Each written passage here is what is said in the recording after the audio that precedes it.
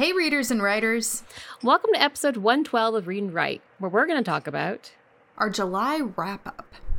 In case we haven't met before, I'm Deb. And I'm Jocelyn, and this is our podcast about what we're reading, what we're writing, and everything in between. And in this case, it literally means everything. Yes. Yeah, for the wrap-ups. Yeah. We have no topic other than what the hell's been going on in our lives. Yeah, exactly. So how have you been? I published my book! Yay! The crowd goes wild! Well, I kind of did it. I actually feel a little bit like a cheater saying that I published my book because I didn't get an agent, get option from a publishing house. I decided to go the Kindle Vella aspect, which is going like old-time serial. Yeah. So an episode comes out once a week. That's really cool. I love the serial model. It comes in and out of favor, throughout time, but it's always so interesting to me to remember that model is how we consumed a lot of novels. It's very classic, Victorian serials. Yeah, it's kind of the original way people used to read novels was just serialized in publications. The Penny Dreadfuls. Yeah, and I think Dickens published that way quite a lot. I think he did too, yeah. I remember thinking, I recently read Mysteries of Udolpho by Anne Radcliffe, which is I have not classic heard of it. Gothic. Yeah, she's a classic Gothic author. She a modern classic Gothic author, or literally a classic Gothic? Classic. She published in the 1700s. Okay, you mean that literally? Yeah, she's the godmother of Gothic horror. She is the person who basically made romance fiction in the old school definition of romance, not oh, I'm so in love with you, but grandiose and atmospheric, that kind of romance. Yeah, she's the person who popularized that basically, and also kind of helped kick off Gothic fiction as a genre. But I recently read Mysteries of Udolpho, which is kind of heralded as her big crowning achievement. And I had read others of hers in the past. And Mysteries of Udolpho is so long and so sprawling and so fractured that I was this must have been published in serial. That it was popular at the time.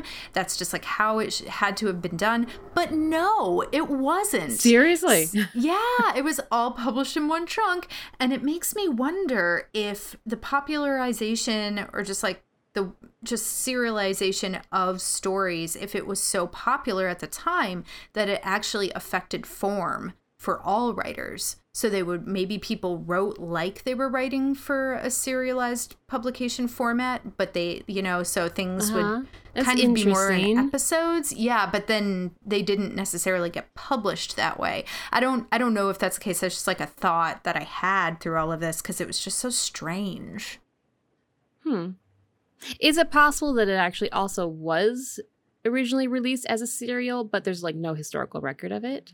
I mean, maybe, but I'm pretty sure there would have been a historical record of it. It was a very popular novel. I don't know. I'm just thinking, hey, it's old, so maybe records got lost. I don't know. Yeah, not for Anne Radcliffe. She's blockbuster writer for the time. But I mean, anything is possible, really. I don't know. Maybe it was just, maybe that was the style. I'm not familiar with the time period in order to say, yes, there are other examples of this. So I can't do anything but hypothesize. I do actually read a lot in that area, that time frame and that genre. I read a lot of classic Gothic fiction, and it kind of is that style. I mean, some to further extents than others. So I don't know, maybe I'll look into it. Maybe this is an idea that I should just kind of dig into because it might be kind of interesting. It'd be a nice Google afternoon. Yeah, just the concept of what the popular publishing formats were at the time having any kind of effect on artistic style and form for artists. That's kind of a cool idea to me to think about. Yeah. I could see someone like you publishing it. this little like essay, like just you wrote. Like maybe. Like academic essay publishing. Yeah. Yeah, I could probably, if I carved out a little time, which I don't have, unfortunately, but it would be a perfect thing to do for like an academic journal submission. Definitely. Yeah. So no one steal it. It's my idea. And this podcast is proof. So if you take it, I'm going to yell at you. Yeah, I suppose there is a date stamp on our recordings. Yes. This is the beginning of my scholarly conversation concerning this topic. Well, going back to the roots it's also going back to my roots, as in it reminds me a lot of going back to the serial topic. It reminds me a lot of fan fiction. That's how a lot of the popular fan fictions are released. And I know it's kind of trivial. Like you release like a chapter at a time, and you have reviews and likes and whatnot. But it does feel like, oh, this is how I started. And now I'm doing something very similar to it. Yeah. Well, maybe, in your subconscious, you feel very comfortable that way too. Like you didn't seem too nervous to dive into this format. Like you were excited to do it, I would imagine. So maybe that helped. It, like I said, it does feel a little bit like cheating because I didn't go the whole traditional route. But at the same time, like I kept like, is this like, I kept asking my husband, like, is this okay? Am I doing this right? I know. But I did feel very comfortable, just kind of like, yeah, this sounds like a great idea. Let's try this. Yeah. But then I was like, oh my God, what did I do something wrong? Yeah, it definitely is something to put thought into about self-publishing. But in the literary world that I exist in, which is the horror world, there is a lot of self-publishing and there's a lot of indie press, and it is not it's not unusual at all. And it doesn't, like, we have all learned, at least in that community, that it has no reflection on the quality of writing, and it can actually be way more lucrative. So people have done all kinds of combinations of publishing. Like one author can do all of them. Like multiple authors in the horror community have gone the traditional route, they've gone with indie presses, and they've self-published. I think Adam Neville, the guy who wrote The Ritual. Sorry, I have to type and check this just to make sure. Okay. Yeah. Adam Neville, who wrote The Ritual, which most people will recognize that because it got turned into a movie on Netflix. And it was pretty popular when it came out. But he kind of wrote this whole thing about how he decided to go from traditional publishing to oh my God. What's the self-publishing. Okay. He wrote this whole thing about how he went from traditional publishing to self-publishing because he realized that for him specifically in his career, it was going to make him more money. It was going to give him more flexibility. And it was just the route that was going to be better for him. And he does make a lot of money doing the self-publishing route. Good for him. It is. Yeah, I mean, it works really well for him. Obviously, different situations for different people. And it does, but also from reading what he was writing about, the whole process, it does kind of take a lot of work because not only are you writing your content, and you're doing it a little differently with a serialized situation, but not only are you writing your own content, trying to be creative in that way, but you also have to be your own like business manager, marketer, agent, like all of that. You have to find artists for cover art. You have to line up appearances yourself. I mean, you might, have a manager maybe that could help you, but then, you pay that person. And it does, instead of having a team behind you that a traditional publisher would provide, you do it all yourself. And the trade-off is that you get a bigger cut of the profit, although you do sink more money control over the end work. And you get more control. Yeah. So it is just interesting thinking about the different opportunities and options that are out there. But I'm of the opinion that it's all valid publishing. It's out there for people to consume. It's been published. Well, that's part of the thing. this wasn't part of the original decision, but like my justification afterwards was along the lines of, even if I did get a publishing contract with a house, then I still have to do all my own marketing. I still have to basically do most of all of that work. I mean, yes, you would have to go through an agent first, and they would have done the cover art for you, but everything else would fall back on the author. It's out of your own pocket doing all that, because they just don't do it for you. They'd only do it for that like 0.5% that become the bestseller. Yep. Yeah, they decide which titles are going to be the safest bet for return on investment, and they throw like all their resources behind it. I mean, it's a good, solid business decision, but the odds are even those bestsellers at first, they are on their own until the house makes that call. Yep. Yeah. So it was like, do I wait someone give me a big chunk of money, or do I just try to watch it trickle in? Yeah, exactly. I don't know. This feels comfortable for a first publishing act. Yeah. I think it's awesome. Yeah. Congrats. And once it's completely, the contract with Amazon states that once it's completely published, like they call it a season, like once one season is done, that has to consist of at least 10 episodes. Mine was way past that already. It's like 36 or something. Then I can bundle it up and then self-publish as a book. Oh, cool. Okay. Yeah. So that kind of reminds me of a book that we read for our book club. We were reading a book through Amazon that was published in like episodes and seasons. So maybe it was this model. Which one was it? It was really good. It was like a sci-fi thing where like The Wool Omnibus. Yeah. Wool is really, really good. Enjoying it. Yeah. It is really good. And people, if you like sci-fi, if you like invasion stuff, like especially like dark, it was dark. It was very dark. Scary. It was like, it kind of reminded me like if The Walking Dead was sci-fi. Yes. Oh, that's it had that kind of grittiness to it. Yes. It's classic though. I feel like a lot of people must know of it. I don't know. I hope a lot of people know about it because it's amazing. Yeah, it is amazing. Yeah, I didn't know about it until you suggested we read it, and now I think about it often. Great. I'm so glad I had an influence. So what's going on in your life? Same. We just got back from vacation, which was kind of like a family reunion smashed up with a bachelorette party. So we were up in New York visiting my mom and other family, and that was for like half of the week of the vacation. And then I went to Lake George to go attend a bachelorette party with like high school friends, which was super fun. And my husband went down to visit his family in Scranton while I was up in Lake George. And then we kind of converged and drove home at the end of the week. I'm disappointed you didn't stop by my house to say hello.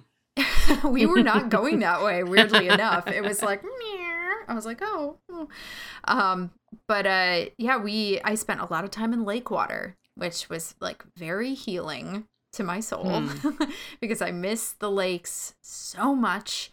And Lake George is just such a breathtaking place. It is so stunningly beautiful. So if folks are trying to think of like a nice nature forward kind of vacation, there's also a lot of history around Lake George. So if you're like a person or family American that Revolution, likes history, French, Indian and the War. French and Indian War, yep. Last the Mohicans, baby. I was just going to say, if you've ever seen Last the Mohicans, when they go to the fort, that's like they actually filmed it in Lake George. You know, that is my favorite movie. Oh, it's 100% number one for me. It's my family. It's a very important movie to my family. It's like a really big movie, like family movie night movie. And yeah, we're obsessed with it. I love it. I hate though that like, this is so nerdy, but the director's cut, which is like the only cut you can buy now, like on DVD or Blu-ray, is out different. Obviously they do all weird things with different scenes, like adding them in, taking them out, and he takes out some of the best scenes. And I think they take out Except that her Clannad sacrifice. song. Yeah. They take out the Clannad song when Daniel Day-Lewis is like running up the mountain, and it's like the whole slow-mo thing, and she's being taken away. It's not the best part of the movie, but it's got to be top 5. I love that song. I love it. And I don't think it's in the director's cut, which is such a bummer. But it is on the Clannad album, so I can listen to it whenever I want to. It is actually on the soundtrack. Yeah. Well, yeah, it was end, like, it's like the part of the actual end cap. thing. Yeah, I don't know why he took it out of that scene. Anyway, Lake George is great. So everybody should go. The fort is a wonderful experience. They have a museum, so definitely check that out. But otherwise, I'm trying to catch back up, when you come back from vacation and everything's chaotic and you're trying to get back into the groove. So work is absolutely bonkers, as honestly it always is. But I feel like this summer has been way more than usual. And I have some fear for the fall. I am a little nervous that it's just going to get ramped up more. Yeah, because I've never been more busy in my life, and I work at work, and I work at a university where we don't have anything really going on in the summer, and the summer is supposed to be like a catch-up time for us, and yet I am just going full blast. And a lot of it has to do with getting ready for the students to be back on campus in person again. Right. So it's just another one of those transition times. So just a lot of that, really. Yeah, not too much else. Well, this is our July wrap up. We're supposed to be talking about things we did in the month of July. Yeah. So what'd you do in the month of July other than be really busy and stressed out? Well, what'd you read? Let's start with what you read. So how's your summer of Crichton going? Stalled, unfortunately. Yes. I did, though, purchase for myself a used mass market paperback copy of Congo, so I can return my library copy. So I've got that. But the one I would like to actually read next is Sphere. So I'm hoping I'll be able to read that before it's due at the library, but I don't have high hopes because I actually have to read a lot of books for work right now. So we'll see. It's lingering on the edge. So I did not, unfortunately, get any Crichton in July. I am bereft at this. How'd the stand go? I'm still just picking away at it. I've been reading it for a year and a half. So like, I'm just picking away. I read like an extra 50 pages in July. So that's good because I didn't even pick it up for months.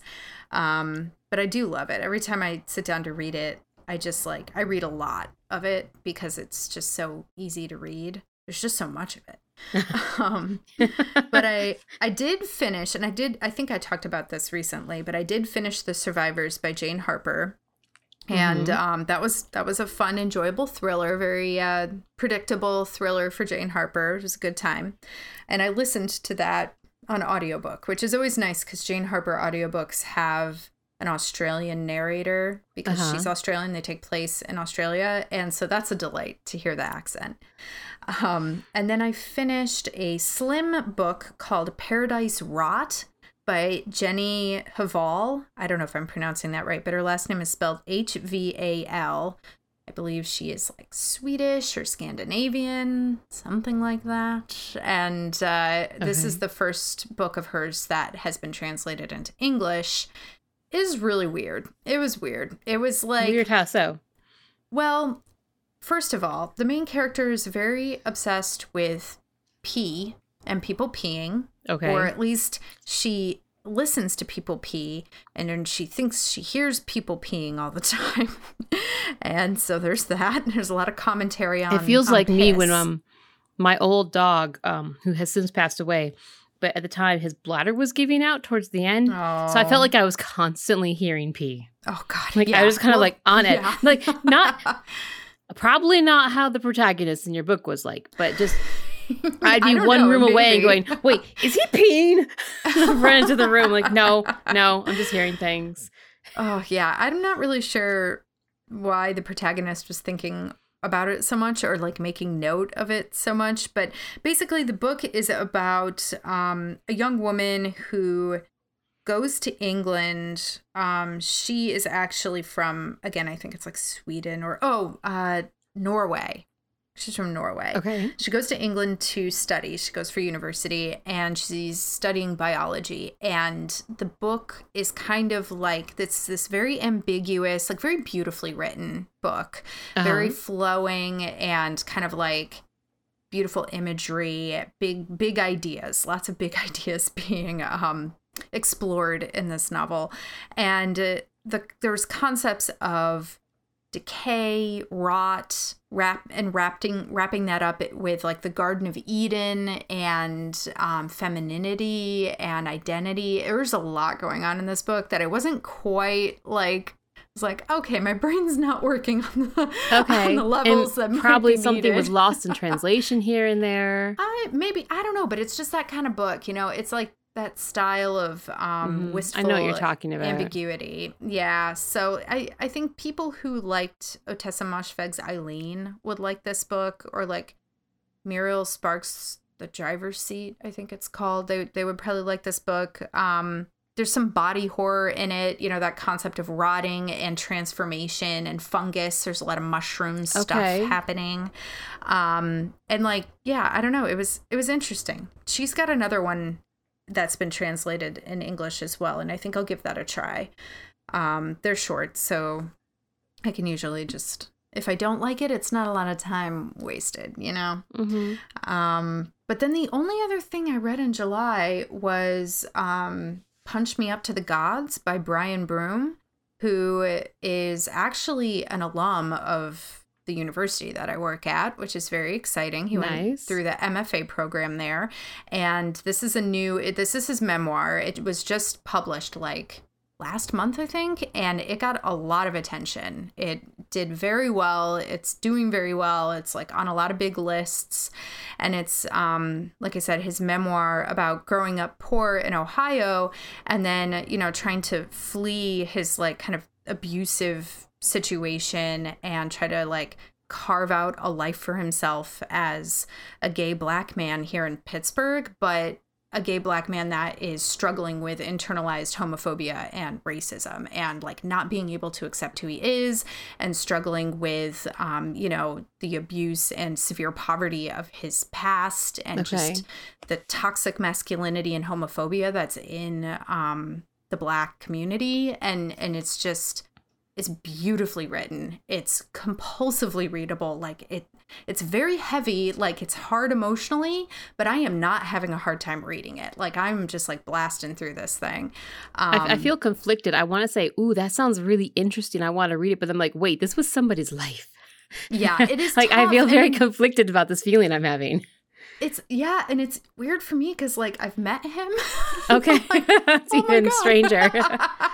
Yeah, and but yeah, it's so good though. And the thing is, like, to make you feel better, he's a very charismatic dude, and he's got a great smile and laugh, and like I think he's found inner peace now. You know what I mean? That's good. Like, I think he's happy. I hate to think he's still struggling. Yeah, no, I don't. I mean, we're all struggling in one way or another throughout our lives, but I know, but I don't want to get joy. I don't want to get joy out of somebody else's struggles. That just feels weird to me. But at the same time, that does sound really interesting. It's more like enlightenment and education, like awareness is what you're getting. Yeah, but I really enjoyed it. So that's, I mean, as far as reading goes, that's pretty much all I got to this month. It was a very light reading month for me. 3 books is not a lot for me. I'm even less than that this month. Like what did I'm even less than that this month. Like, I bought way more books than I actually finished. Oh my God, so did I. I can't even, it's disgusting how many books I bought. Because I bought books when I went on vacation. Like, we went to a bunch of bookstores. And then I ordered, 12 books by, women horror authors. It's been too much. I've totally lost track of the amount of books that I've bought. And I'm currently picking my way through 2 of them, but life, just kind of gets crazy and you just kind of can't. And I think I only finished 3 books, 3 books. Okay. Not a lot, but yeah. So not a great reading month, a great buying month. I mean, yes, my winter We're ready is great. For the future. Yes, exactly. We are all set. So what did you read though? titles did you end up picking up in July? Well, I have talked about all of them already on the podcast. Okay. The two I'm picking through are Alone with You in the Ether by Oliver Lake and Practical Magic. I'm kind of reading them on and off. I really like Alone with You in the Ether, but I'm having a hard time like digesting it. Like, it's not like a heavy subject. I haven't connected with either of the protagonists yet. Yeah. So I'm having a hard time keep reading or keeping the interest going to keep reading. I mean, it's interesting. Like, I'm really interested by the concept and the overarching idea, but actually getting into the meat of the story, I'm having a hard time. Yeah, I understand that. And I think I already told you my qualms with Practical Magic now is I'm reading it in a very hot summer, and it's taking place in a very hot summer, and I'm having it does. I need more escapism than that. I need to pick up Practical Magic when it's like November, maybe. Yes. And maybe I'll read it faster when it's cold. But I'm like outside watching the kids in the pool. It's like 90 degrees, and I've got this book, and it's like the book is sweltering, and I am physically sweltering outside. And it's just escape. I can't do this. I just have to set it aside. Like, I can't be in this fictional mental space of also being hot when I am effing hot right now. Yep. Yeah. No, I think about the atmosphere of that book often because it's oppressive.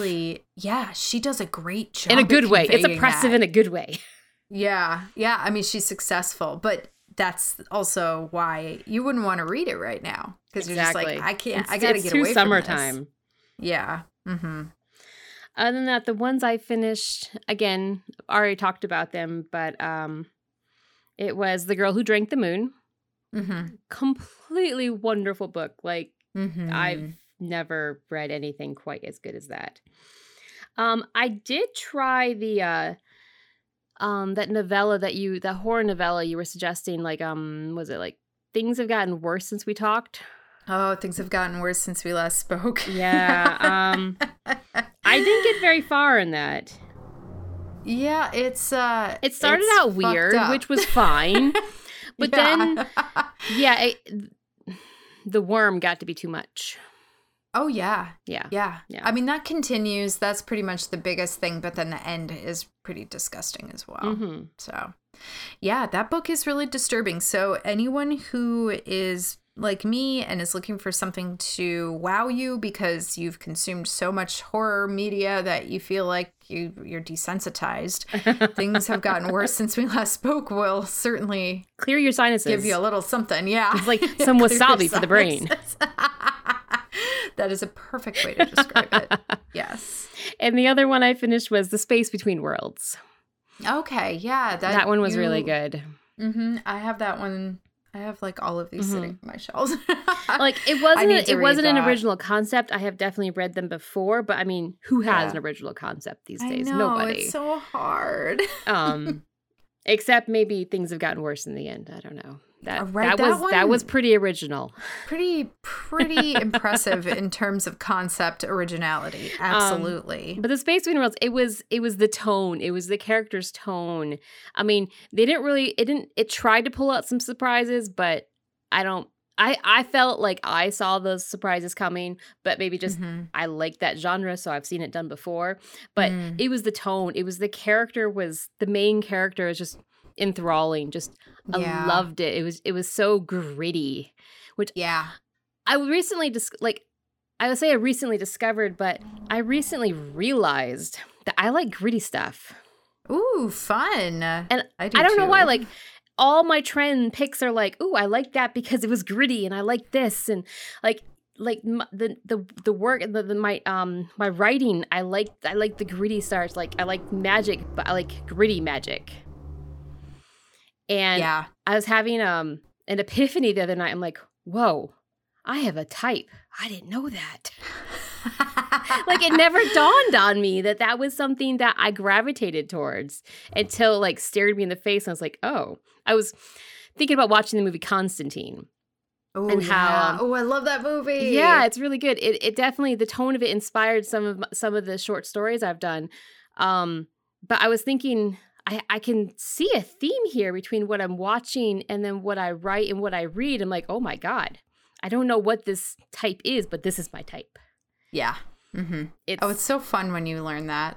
Mm-hmm. When you like discover that about yourself. Right. Mine changes like every 5 years. So it's always fun to be like, oh, I'm into this now. This is fun. I have a whole new world to explore. No, but those are my books. And like I said, I've talked about all of them. Have you watched anything new in July? I actually started The Witcher. Oh, well, all right. Here we go. It was like a Friday, Saturday night. I'm sitting next to my husband complaining that like I didn't know what to do. It was kind of like that classic board where there's a lot of things you should be doing. Like I got a shit ton of stuff I should be doing. But then it's like I didn't want to do anything. Nothing felt like it fit. Nothing felt like it fit what I wanted. I don't know. I didn't know what I wanted to do, but nothing was fitting. So he's like, well, just try The Witcher. Because I was commenting that you had even suggested that I watch it after he suggested I watch it. And a couple of other people suggested I watch it because it'd be right up my alley. And I was thinking about, hey, maybe I should try the audiobook of The Witcher books. And so he was like, just give it a shot. Try one episode. And I was like, okay. I know what the story is. I read it or I played it in the games. And then I was like, I don't like the way he's dressed. That's not real leather. I was nitpicking. I was totally nitpicking it apart. And then I just kind of fell into the story. And I haven't finished it, but I have definitely watched like 4 or 5 episodes. Yeah. So it does like seduce middling you. thumbs kind of up. I don't really want to give it a thumbs up because like, I don't like doing that, but I'm being grouchy about it basically is what's going on. Yeah, you are. That's okay, I don't want to like it, even though I think I might like it. I'm probably going to watch the first season again for like, God, I don't know, the 4th time, the 5th time. I can't remember how many times I've watched. I watch it a lot. It's a comfort season. I'm really thing for annoyed me, that he doesn't have 2 swords. Does he have 2 swords later in the season? Oh, I can't remember. I'm really annoyed about the fact that he doesn't have 2 swords. He should have a regular sword and a silver sword. That's very you might get it game later. canon. I don't know. It's game canon. You had a special sword for evil baddies and then just a sword for humans. I don't know. You needed silver sword to kill the monsters. And it annoys the shit out of me. He doesn't have 2.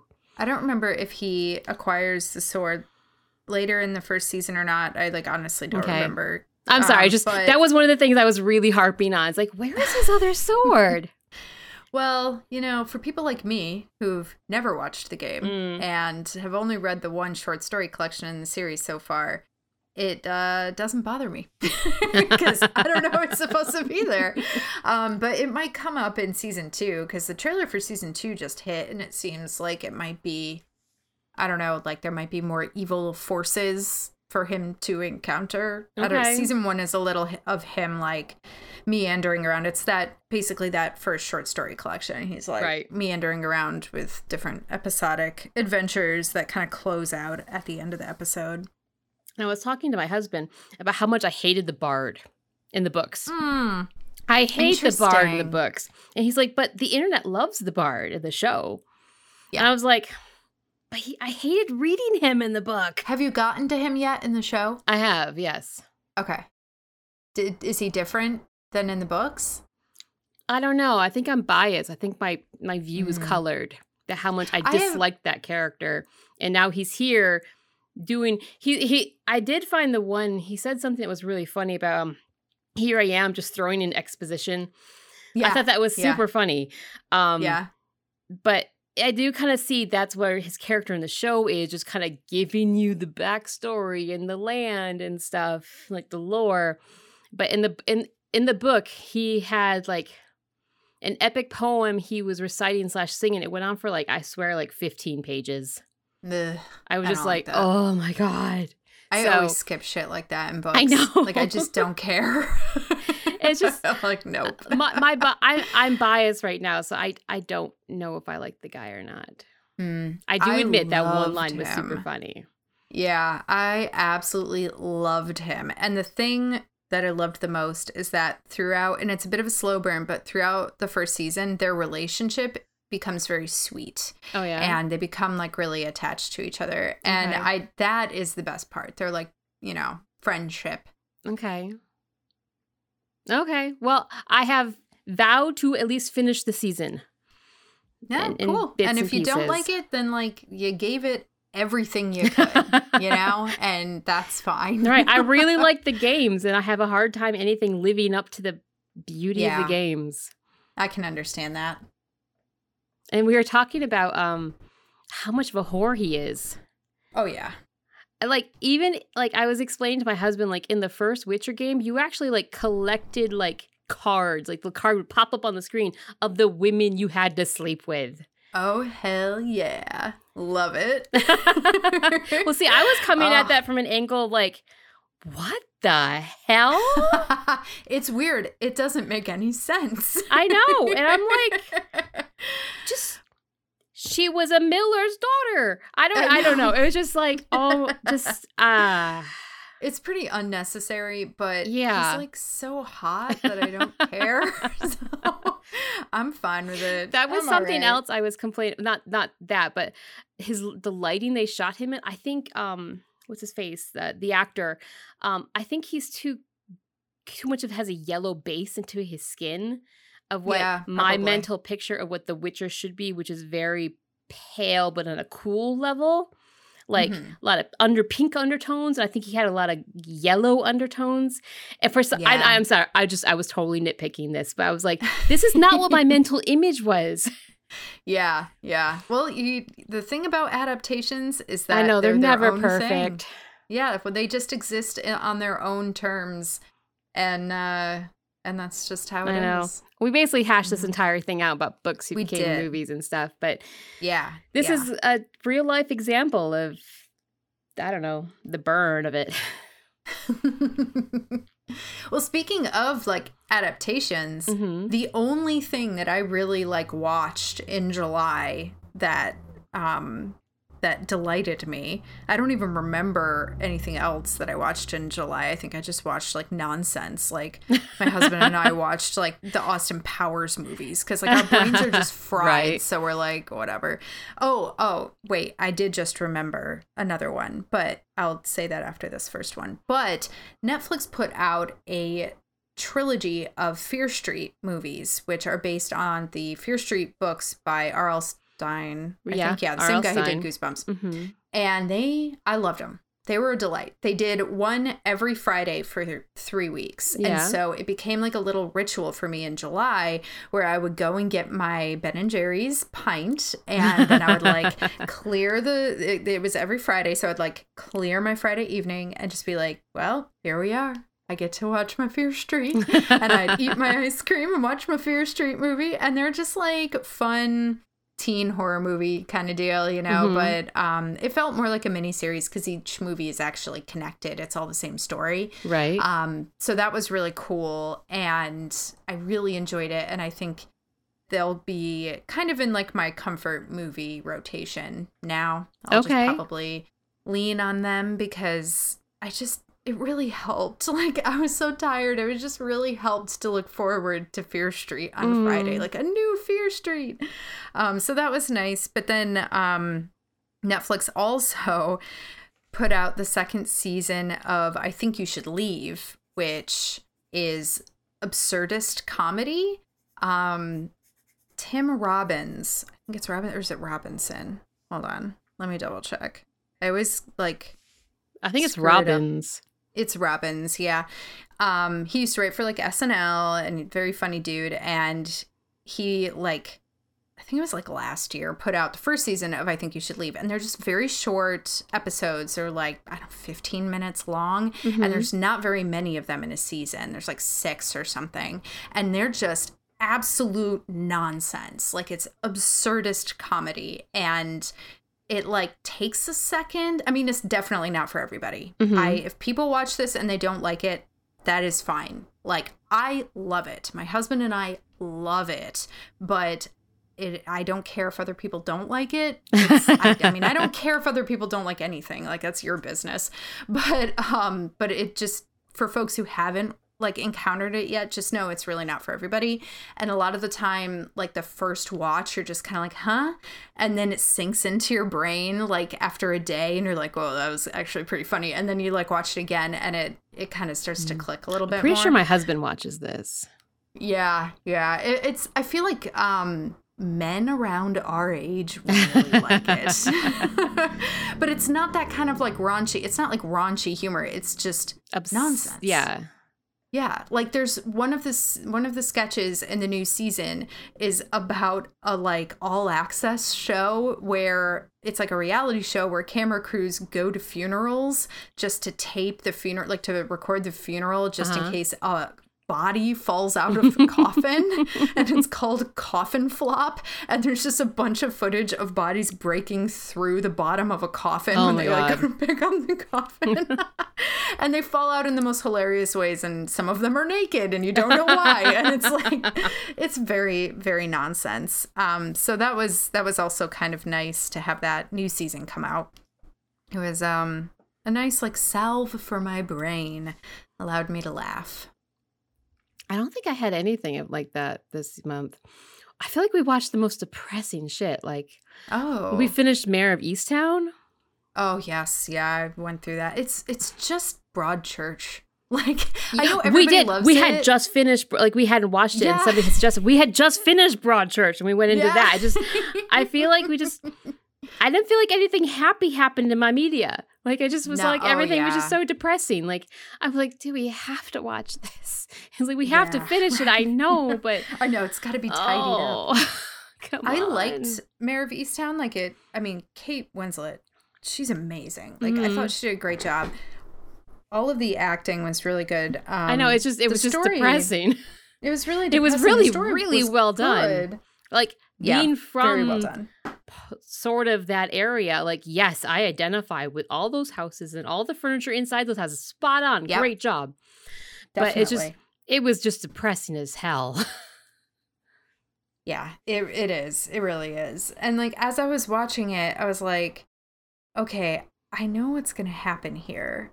I know this is just going to be like Broadchurch. I can feel it. And Broadchurch had an adaptation in the US that my mom and I watched together. Oh, really? God, I can't remember the name of it. How can you watch that without Doctor Who? What's his face? David Tennant. Yeah. I couldn't watch that without. It had other very good actors. I know, but David Tennant, come on.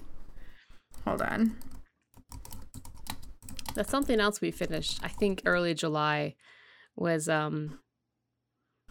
David Tennant shorts, pandemic shorts with what's his face? I can't think of anybody's name tonight. Oh my God.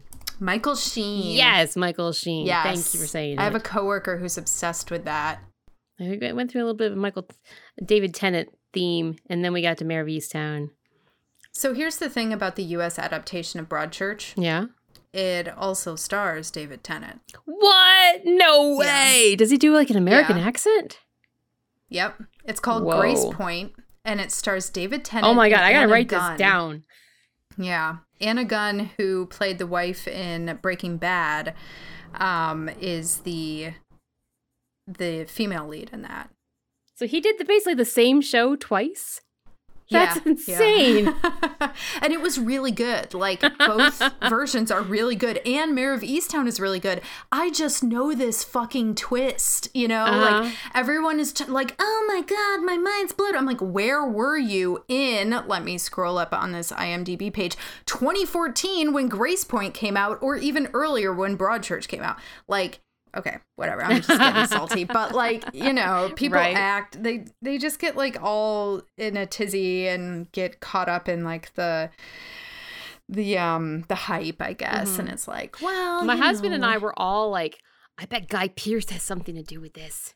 I thought at first I'm like, he just came to town and suddenly a girl's died. Yeah, I know. It was too easy to set up. Yeah. Guy Pearce is so good I know, at he's that a kind really of character good bad too. Guy. Yeah, exactly. Like, so good at like navigating those twisty roles because he's also so charming and handsome, and like he can just do all of it. Yeah, I was totally ready for it to be him. Yeah, we were totally betting on that. And then like the tides turned like, oh, I bet you it's the brother. I don't know. We were kind of led along, but it wasn't surprising. It was just the only thing that was surprising was that shot in the head. Yes. That was surprising. I did not see that coming. But just it was really well done. The whole show just really well done. Yeah, it just killed I don't know. There wasn't anything happy about it. No.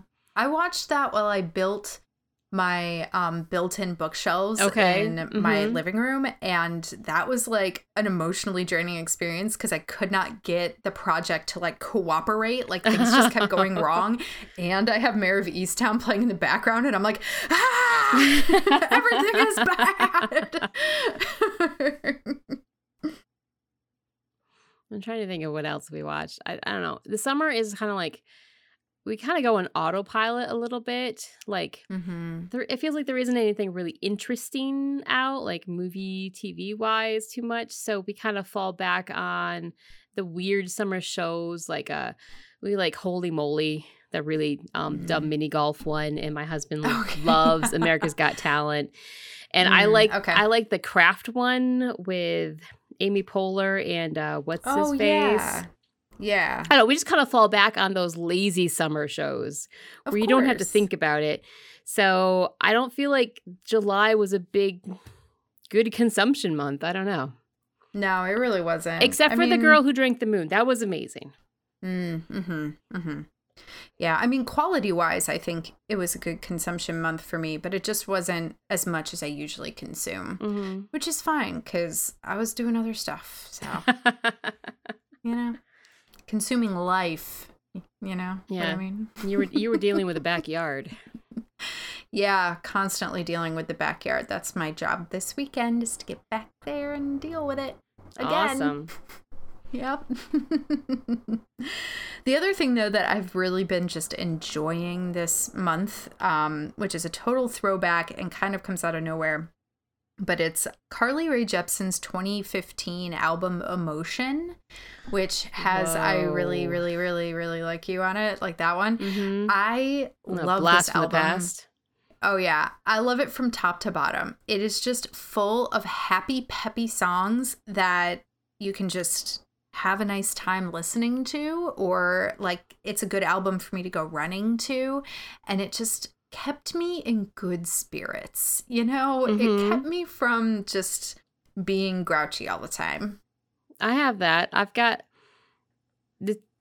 I don't know how this is going to come across to other people, but my happy music right now is who I'm currently calling the Frank Sinatra of Indian music. Oh, that's fun. Wow, I can't remember his name right now. Oh my God, this is the day I can't remember anybody's name. Well, it happens sometimes. I'll put in the show notes, but it's got that like 60s canny, like just it sounds like they're singing into a tin can. Like Frank, I listen to Frank in the fall almost exclusively. And interesting. Yeah, I don't know what it is. I mean, like I didn't necessarily grow up listening to Frank, just I find him very soothing and I like him in the autumn. Yeah, I don't know why. There's something like cozy about his voice and the aura that he puts out when he sings. I can wear jeans and a sweater and listen to Frank while making an apple pie. I mean, exactly. Yeah, that's a great fall afternoon. Yeah, I feel that. But anyways, right now, my happy music is my Frank Indian guy. Man, that's really intriguing. I feel terrible because I know I can't remember names normally, but tonight I'm extra like, man, what's his face? The guy with the hair and the shirt, and then that dude. Yeah, exactly. And he talked to this guy. Yeah, that's me tonight. But yeah, that's my happy music right now. Is I found this like old classic Indian music. I'm like, that's it. Who is that guy? And I tracked him down. I basically make an Amazon playlist of him so I can just listen to it whenever I want to. It's amazing. It's great. It gets me through bad afternoons where everything's stressful. I can just put it on while I'm making dinner and I feel a little bit better. I don't feel a lot better, but I feel a little bit better. It's just gets your head relaxed. You're just soothed. A little of the pressure is let off. And speaking of pressure, can I complain a bit about kids? Yeah, of course. What is it about every kid in the universe who doesn't want to pick up their room? Oh, well, I'm still that kid. Well, my kids have just gotten into this stage. Like, I swear, like the last 3 months has suddenly been not picking up. I don't know. It's just interesting. Like, I wonder why that happens. I don't know. If I feel like the older one instigated and the younger one's kind of copying his sister a little bit. But that independent stage, like I'm gonna draw a line in the sand and see how far I can push it. I know that's what's happening. That might be it. Yeah. But holy crap. Yeah, it is a struggle. It is a super struggle trying to get them just to clean their damn rooms. I'm sorry. Yeah. That's where most of my stress in the evening where I need to listen to my happy Indian music comes from. Yeah. Is I've just been fighting with the kids for like 2 hours. Right. Because I feel like, I don't know about how it works in your house, but usually, well, in my house and other people I know, like bedtime was also like, well, now we also talk about how messy your room is time, where it's like you're putting them to bed and you're like, you guys have to clean this tomorrow. Like this is too much. Right. And so like it's like fresh then the on whole your brain. day is kind of like just a fight. The whole the whole next day is like, did you clean your room? You told me you'd do it after breakfast. No, I'm gonna do it after quiet time. Okay, but you have to do it after quiet time. And they just keep pushing the line. That's probably my fault also as a parent of not just hard lining it and saying, no, it has to be done now, which I do sometimes, but it doesn't always work. And it like can sometimes just be more stressful. I remember my parents would try to pull that on me and I would just basically burn the house down. So yeah, that's what my 5-year-old's basically doing now. Just tantrums. It's just Yeah. I feel like the typical parent, but man, I can't wait for school to start right now. Get them out. I just, after like a year and a half, 2 years of this now, I need a breather. I don't even need a break. I just need a breather. I need what I'm going to get. I need like 3 hours in the morning, Monday through Friday. I really need it. Yeah, I can feel that. I mean, all of my friends and coworkers who have kids, it has just been such a uniquely difficult time. And I just see it wearing on everybody so badly. And it's just got to be released. Like the pressure has to be released. And hopefully that we'll get that, hopefully we'll get that. Hopefully. All right, let's talk about something better, nicer, funnier. Funnier. Yay! I don't know what that topic is, though. I don't have anything left to add. Oh, God. We're bags full of joy tonight. I know. I honestly can't even think of. I'm sorry, my brain is like truly kind of because I today was such it fits with the whole July wrap up because July was like a dead brain month for me. I was really busy. Like just like right now, we're going on vacation next week. So do you know how many social media posts I have pre-planned for both myself for the book marketing and for the podcast? Yeah. I've got like 24 pre-posted. Like I've had to just I don't know. I feel like that sums up my life right now. I'm like busy. But at the end of the day, I'm like, Jesus, what did I do? I know. No, I know exactly the feeling like, because right before I went on vacation, like talking about that social media thing, I had to do that for the library that I work at. Like I do all the social media for my library. Right, so you have to pre-post everything. Yeah, and the university archives. Like I like schedule for both departments, and I just had to load it all up. And then you just like rush around getting ready for vacation, and then you sit down. And you're like, I didn't even get anything done. It feels like what did I even do? Because you're just doing future work, and then you haven't packed yet. You haven't organized. You haven't like. Oh, and plus, it's almost like it's digital work, so it almost feels insubstantial somehow. I know that doesn't negate. Yes, I did work, but at the end of the day, I'm like, Jesus, the dishes aren't done yet. I mean, it's just... Right. Nothing tangible. Right. I did a lot of work, but it was all on the damn computer. Exactly. Yeah. I still need to do laundry, and I need to pack, and damn, I need to empty the dishwasher and fill it back up again and run it. Yep. That was July. That's always my struggle. Yeah, that's always my struggle because like all I do at work is like work on the computer, especially right now because I don't have any physical book displays or physical events or anything like that. It's just all on the computer. And then by the time I get home, I don't really have a lot of time to do the physical stuff that has to happen. So I never get that like real true satisfaction of like a job clean well kitchen done. counter. Yeah. I don't know like, why, but that's my eluding me. standard is having Yeah. like we have 3 counters. Like we have the main counter, the part of the island, and then the upper part of the bar. And that's my standard. They all have to be clean. That's when I can go, yeah. But that hasn't happened in a really long time. Nope. There's always some crap on it. Yeah. No, and also, it's like July is that month for us where we see everything and do everything.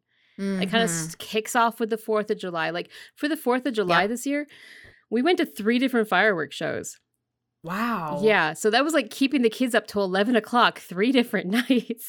And they were like back to back. So at the end, my husband and I are just like, oh, I feel like everyone's sleep schedule is wrecked. I know. Yeah.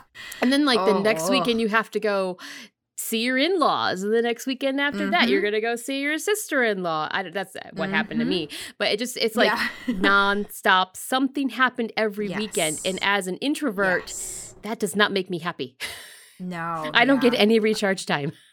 Yes. I identify with this so strongly because that's me all the time. Like I don't really get weekends where I'm not doing much. I think I have one coming up in August, but that will be the first weekend that I don't have I don't have to travel or I don't have a social engagement or like some responsibility that is like pretty big for months. And I am going to protect that weekend like it's my firstborn child because I hey, do you want to go get drinks? No, time. I'm going to stay here in my pajamas. Yep, leave me be. I'm getting takeout. Yeah. I'm not leaving my house. Well, see, that's the thing. I think watch Fear Street again. Yeah. I think that's part of the problem. The pandemic turned my introvertedness into hermitness, and I was perfectly happy with it. And now I have to go do shit and talk to people and actually get in the car. If I have to put on jeans, I know I was just talking about my comfort jeans and Frank Sinatra and sweater, but still, it's just like I had to. But that's for you. Yeah, you know, that's for me. But it's like I have to go do things. I have to take my kid to school and see her teacher. I don't want to interact with people.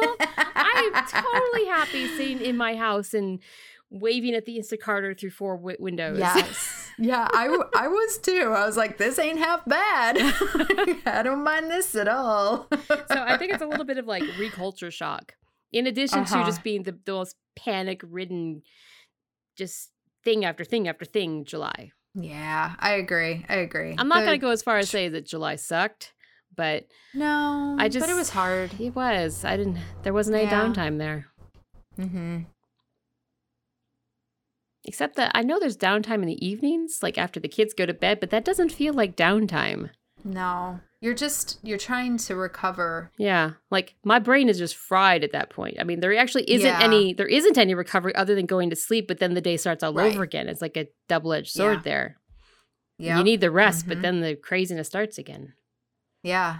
Yeah. It doesn't really feel like the cycle completes. Like it feels like you start the rest period, but then there's not enough time allowed. So you just get you're right back up to like the activity and the stress portion. And it just never like fully. And it's just a little bit worse for you because you have to get up at 6. I get up at 5:30. Oh my God. You get up at 5:30. So it's just that little bit worse. Yeah. Yeah, it does. That early in the morning, like every 15 minutes really makes a difference. Yes, it does. And you're just like, and not our schedule's going to be changing next week, actually. So I won't be getting up early as often, but I might actually try to still get up as early because I know it's probably better for my routine. But yeah, things are like shifting and everything's just changing so much. That's part of why everything is exhausting is change. But yeah, sleep. What is it? I don't know. It's when my brain turns off and nothing happens. Yeah. Except really weird dreams. I don't know. Do you find when you're just more stressed out, your dreams get weirder? Yeah, they're real strange. Either I have incredibly weird dreams or no dreams at all that I remember. You know, I'm just like conked out and then I'm up. I haven't even had like my recurring like cool dreams I'm writing down. I haven't even had those. Right. I haven't. In your dreamscape. Yeah. I haven't even had those. I just had batshit crazy dreams. Yeah. I can't remember any of them now, which is probably good because you don't want to hear other people talk about their dreams on a podcast. That's boring as hell. I had a really scary one the other night, and it was like right before I had to wake up, and then I had to walk around my dark house, my dark old creaky house, like right after having this very scary fucked up dream, and it was awful. And it's still kind of a new house a little bit to you, a little bit. Yeah, we haven't quite like sunk into the bones of the house. You know what I mean? It's not like I know every nook and cranny in the dark quite yet. So it was bad. I hope that doesn't happen again anytime soon. I hate that. That's an interesting thought. That's actually really interesting. Sinking into the house. Yeah, you gotta you inform the house as well. Well, no, it kind of plays with an idea that I play with in a lot of my stories, like my version of what a ghost is. And that's a really interesting tie-in. Oh, cool. Good. I'm glad that I could help. I'm sorry. Like my brain just kind of like gears are moving now. I like the idea. I came up with this idea a long time ago. I'm sure somebody else has done it at some point, but I like the idea that time isn't linear. Like time is happening all the time. Time is happening all the time. Like the past is happening now at the same time and the future. Like everything's sandwiched together. Time is a flat circle. Yeah, kind of. But my idea of a ghost isn't a dead person from the past. It's someone you're just interacting with through their reality. Yeah, like the dimensions are thin. Exactly. I always think of it as like a membrane. Yeah. And sometimes the membrane's thin in some spots. Sometimes you can pass through or something. I don't know. That's just but I like the idea of like falling into the house bones. That's a really interesting picture with that. I'm sorry, just the gears are turning. I always think that's how I feel when I think about new living spaces. Like when you haven't imprinted yet on the house. Yeah, I have like a ritual with new living spaces that includes a very deep clean of everything, which was hard in a house because that's more space than I'm used to. But that is intentional so that I can get comfortable with literally like every little bit of the house so that I feel fully aware of the house and like start this relationship with the space where I'm making it truly mine. And over the years, as that relationship develops, I think of it as like sinking into the house. Like the house and I are kind of, or the space and I are merging. Okay. Yeah. You get more comfortable in it. Okay, I can see that. A very strange thought. No, I like I like the image it's giving me. I need to write some of this shit down. Excellent. Okay. Inspiration. On that note, let's close this stuff up. Sounds good. And I guess that's it for this week. We're tired of talking about July. We want to move on to August. Yes. So catch us next week when we're going to talk about audiobooks. Until then, stay safe. Keep reading. Keep writing. And go do what you do best. I even made those social media posts. Like I have one that's keep reading, one that's keep writing, and the next one's and go do what you do best. It's so cheesy. It's amazing. Oh, I love it. All right. Bye-bye, Jocelyn. Have a good night, Deb. And that's it. Thank you for listening to the show. If you like what you're hearing, make sure to rate Read and Write on Spotify or Apple Podcasts. If you have a suggestion for a future episode, drop me a line. I'm always open to suggestions. Also, did you know that Read and Write publishes 3 episodes a week? Check out the podcast's YouTube channel for Write With Me Mondays live streams and 30-second book reviews on Fridays.